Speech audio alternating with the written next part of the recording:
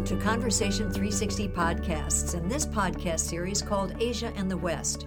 I'm your host, Susan Bird. On Asia and the West, we showcase people whose life, work, and experience can shed light on what is taking place in and between these two critically important parts of our world. We're especially focused on China, but you'll hear from people with fascinating things to share about other parts of Asia as well. When I was working for a client in Singapore several years ago, I met Ronald Cang, a senior executive of FMC Corporation, one of the world's leading specialty chemical companies. Ronald lives in the Philippines and travels all over the world, much of it to places throughout Asia as well as the United States. I was especially impressed with his perspective on the Philippines and its place in the world, as well as its relationship with the United States and its relationship with China. I know you'll find his views on business and politics in the Philippines, backed by a deep historical and economic understanding, fascinating. Ronald has concerns about the direction taken by the president of the Philippines, Rodrigo Duterte, who took office this past June 2016, especially with regard to the wave of killings which President Duterte says are necessary to clear Philippines of drug pushers. We're not Brazil. We're not Colombia of the 80s. We're not El Salvador. We're the Philippines. We've got highly educated population here.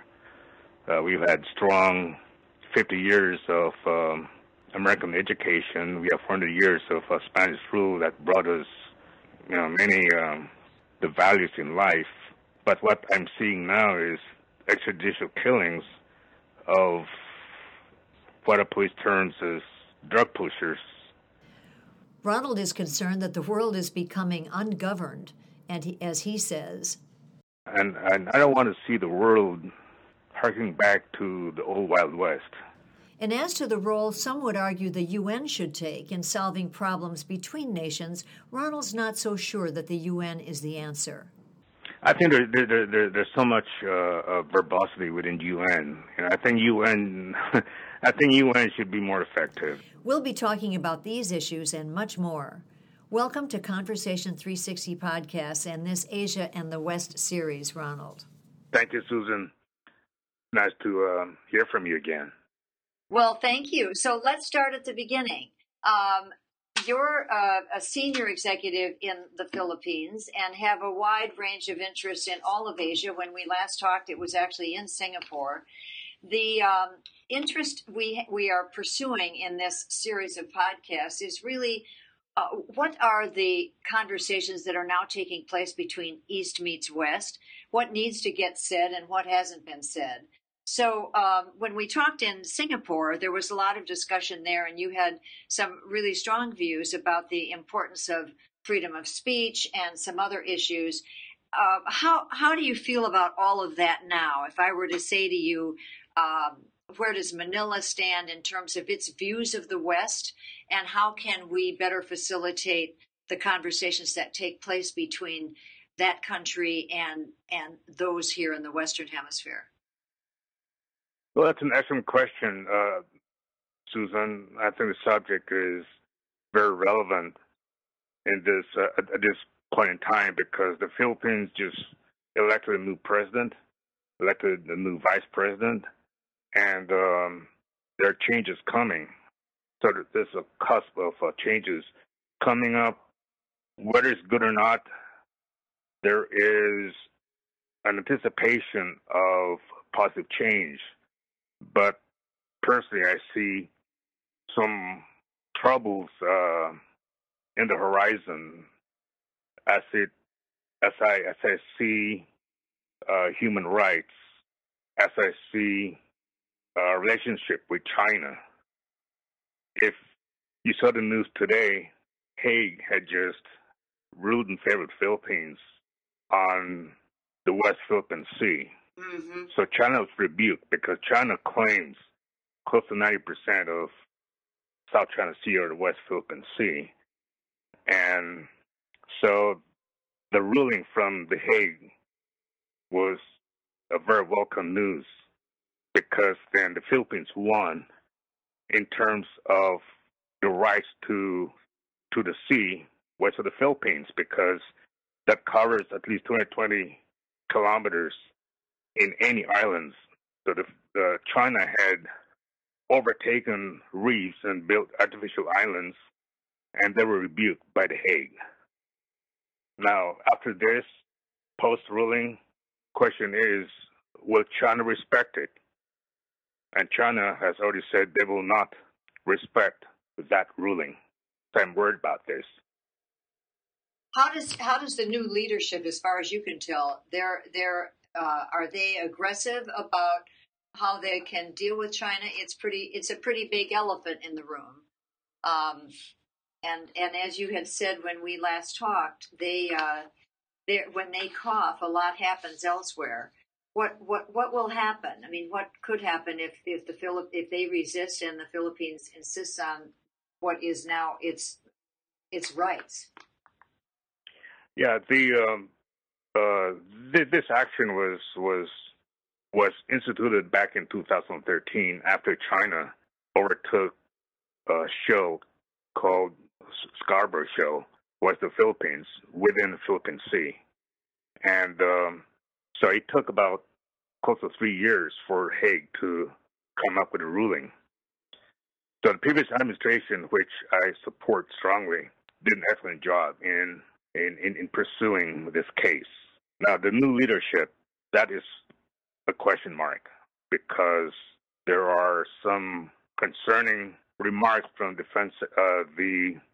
foreign secretary about sharing the sea with China, which I don't agree.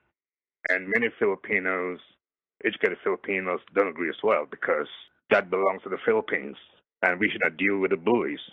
And personally, I believe that if China does not respect that ruling, they'll be considered an outlaw, a global outlaw. But again, China will do things differently, and they may not respect the rules of law. Would the expectation in the Philippines be that the rest of the world should take real notice of this? Because I would imagine that there's some sense that it sets a precedent if China is allowed to ignore or disobey that ruling. Would you expect? And I would say that majority of Filipinos, and even within government, would really rally around the country and rally around the flag and support the ruling. And at this stage, we're fortunate that the U.S., Japan, Australia, and as a whole EU have supported the case in favor of the Philippines. So I guess the expectation is that they will continue to do so. I would just imagine this whole area of the sea is clearly a global issue, regardless of where it happens. It certainly has been in the news here, and people are following it. It'll be interesting, as you said, to see what your new administration does with all of this, and whether it can follow in the footsteps of the previous administration, or if they in some way decide to modify their behavior because of the fear of China's recriminations. You're absolutely right. Yeah. What other issues are there that you think are especially of interest that are going on in your part of the world and the West? Are there other issues that you think are especially we should think about? Well, I think Philippines is part of the Association of Southeast Asian Nations, ASEAN, and we belong to an aggregation composed of countries within Southeast Asia. So we've got Philippines, Singapore, Thailand, Cambodia, Laos. So there's ramification on this recent rule among ASEAN members, because there are countries which are landlocked, like Cambodia or Laos, who owe China gratitude because of financial assistance from China to these countries. So China is currying their favors. The countries that are affected by Chinese incursion are the Philippines, Vietnam, especially Vietnam, the Philippines, and you've got Malaysia, which is playing mute. They don't want to incriminate China because of trade. and you got Brunei, a very small country, which is heavy in oil, but they're keeping quiet. So, so I think jury's still out among ASEAN members on how the group will respond collectively against China. Now, your question about issues or activities, current activities in our part of the world versus the West, I think we still go back to the fundamental issues such as human rights, trade. How do we address the a strong but quote unquote unlawful China? There's Russia out there, which is aligned with China in terms of different ideology. You've got Brexit that is impacting UK against EU. It is impacting trade. It's affecting currency. Post-Brexit, US dollar and Japanese yen have become safe haven. So the dollar is strengthened, and many currencies have weakened, such as Philippine pesos or the regional currency in Southeast Asia. So that is a current phenomenon because of Brexit. So times are changing, and right now I think you have election coming up in November. So that is the other challenge we see in the horizon. What's going to happen after November? Who's going to win? How will that impact Asia? How will that impact trade? How will that impact the support of the U.S., say, to the Philippines? We need the might and military power of the United States to police this part of the world. Well, that's a heavy question here as well. I'm sure you can understand. We're all pretty much worried about it. I'm interested in your comments about ASEAN. I'm never sure I'm pronouncing that correctly, but I remember when we first talked about it that you said it was good as a concept. As I understand it, it's actually been around since the 60s, right, when they were really trying to unify Southeast Asia against China and Japan. But it sounds like this is a real test of the solidarity within the group and how it can respond as a group, if it can respond as a group. It sounds like that's a challenge. And I think it still is. And my views on ASEAN solidarity hasn't changed from our last conversation in Singapore. We've seen EU. EU is in a way struggling with solidarity with UK out of EU. Within EU, you've got the strong members, you've got the weak members, you've got some inequality in trade, you've got migration within Southeast Asia among the ASEAN countries. I don't see countries being cohesive.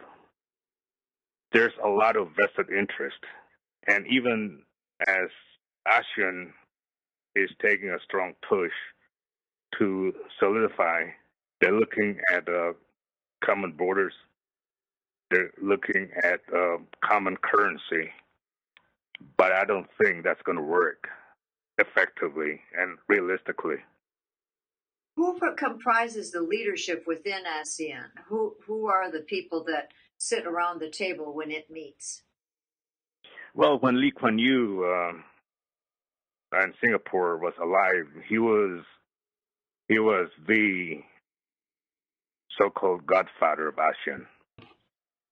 But since he had passed, and his son is a prime minister, well, he still carries some clout.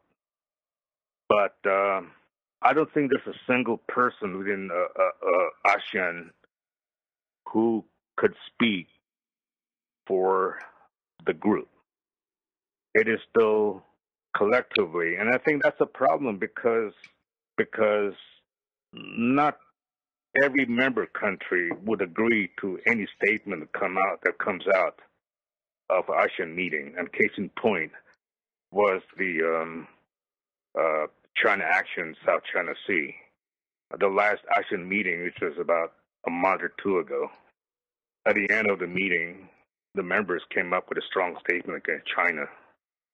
But at the last minute, that statement was withheld because of objections from certain members.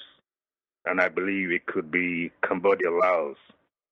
Any statement, whether it's EU or ASEAN, it has to be collective. One dissension and that's it. The statement is not released collectively. So it sounds like there is no Churchill there. That's correct. There's no Churchill. There's no well, I don't know if JFK could do it, but you don't have a figure who is respected enough, somebody whose wisdom carries a lot of weight. There's nobody there who could drive the point to all the members.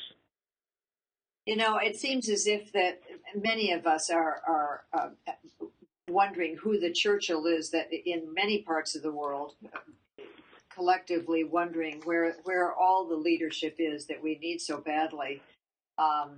It's, as you say, it will be interesting to see how the U.S. Presidential election turns out, and then what the aftermath of that will be. But it's so interesting how this whole leadership issue becomes a global one very quickly, since we're so all connected, and there seems to be a vacuum. The Chinese speak loudly, and they as you say, their influence is supported by countries that are very dependent on them. So I don't know enough to make any kind of a comment, and I'd love to be educated on the new leadership in the Philippines, how that might fit into this whole thing. But it sounds like you think the jury's still out on that as well.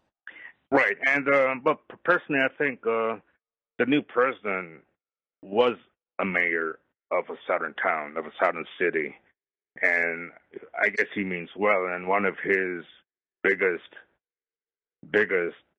push, his biggest agenda now is against drugs, and it calls to mind narcos. And if you watch Narcos, you've got Colombia, you've got all the extrajudicial killings, and it was might against might to address the drug problem. And I think I see it's a lot of similarity, parallelism to what happened in Colombia back then during Escobar, and what we're seeing now the past few weeks of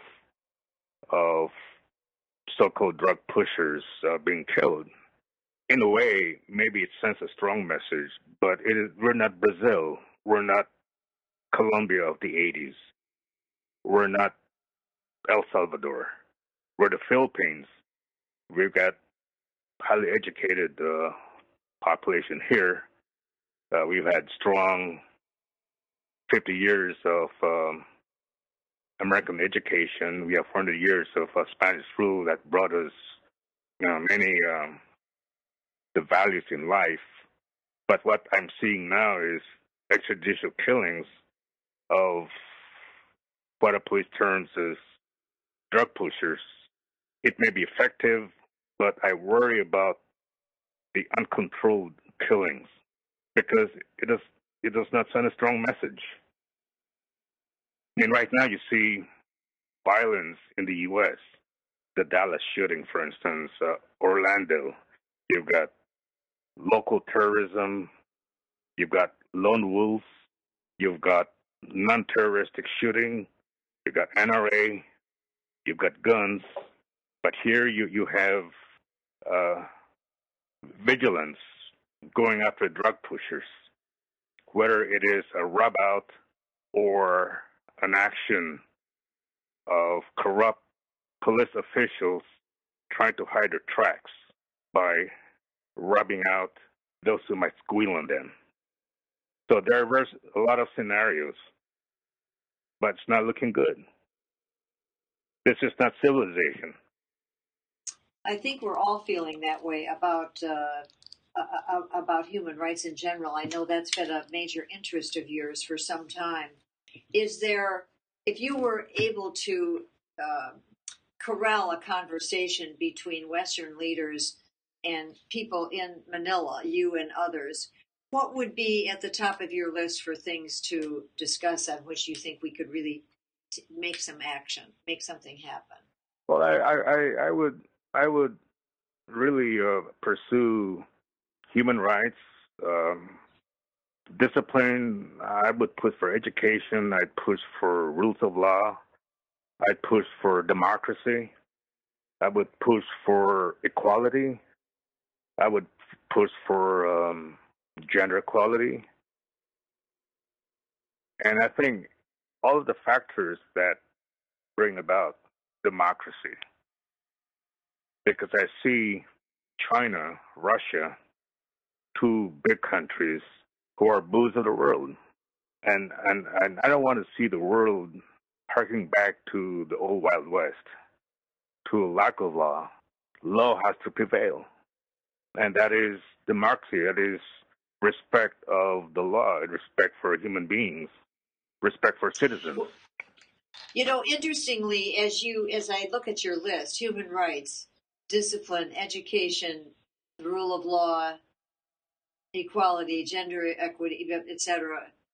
It really sounds as if it's the list of what the UN is supposed to be making happen, and that it doesn't appear that the conversations that go on there don't seem to result in what you're talking about here. They it's not that they don't make anything. It's that they don't make things happen. It's not that they do the wrong things. They don't do much, or is that just a wrong opinion?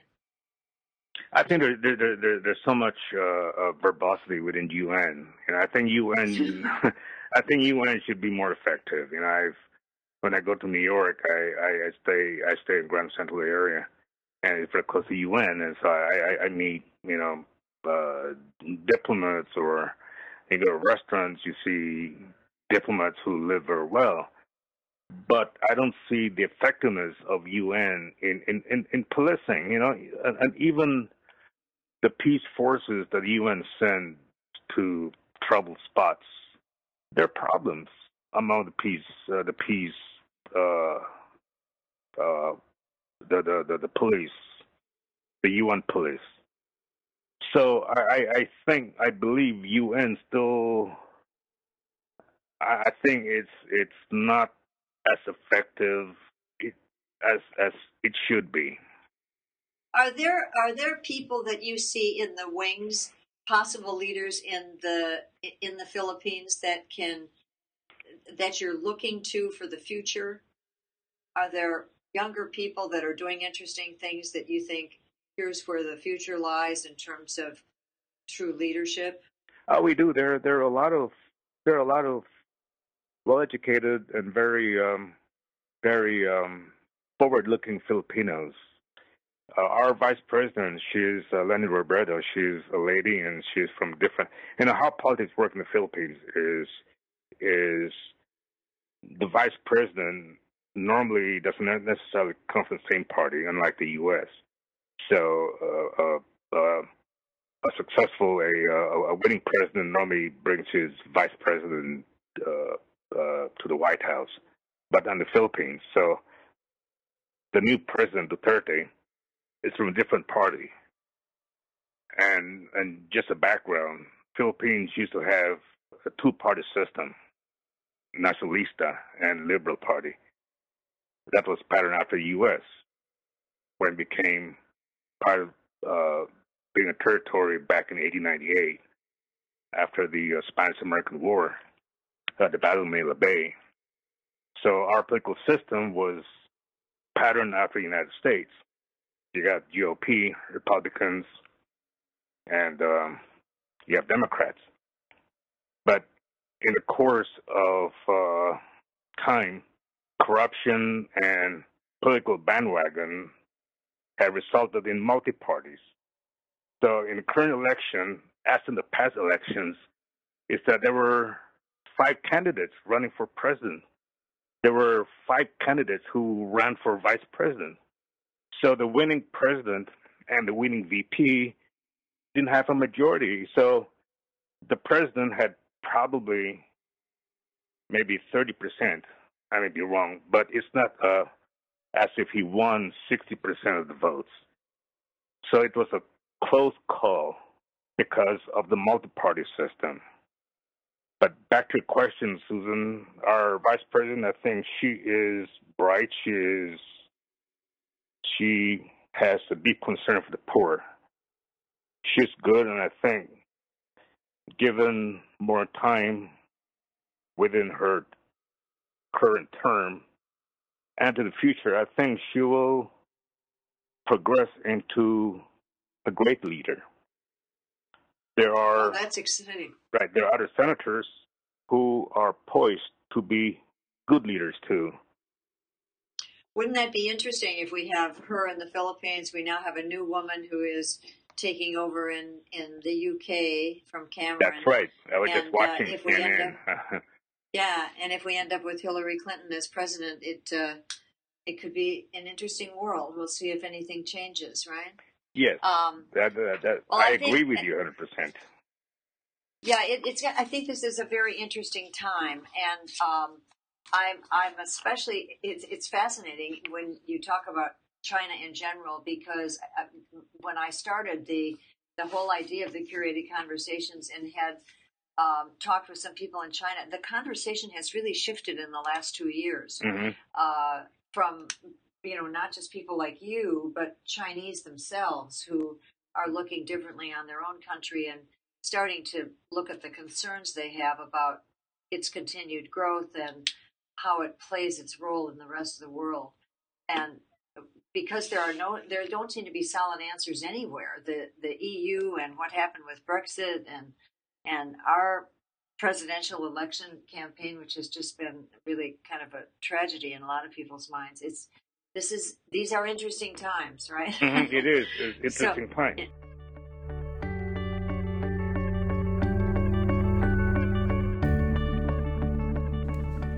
Thank you, Ronald. It's been a delight to share your perspectives.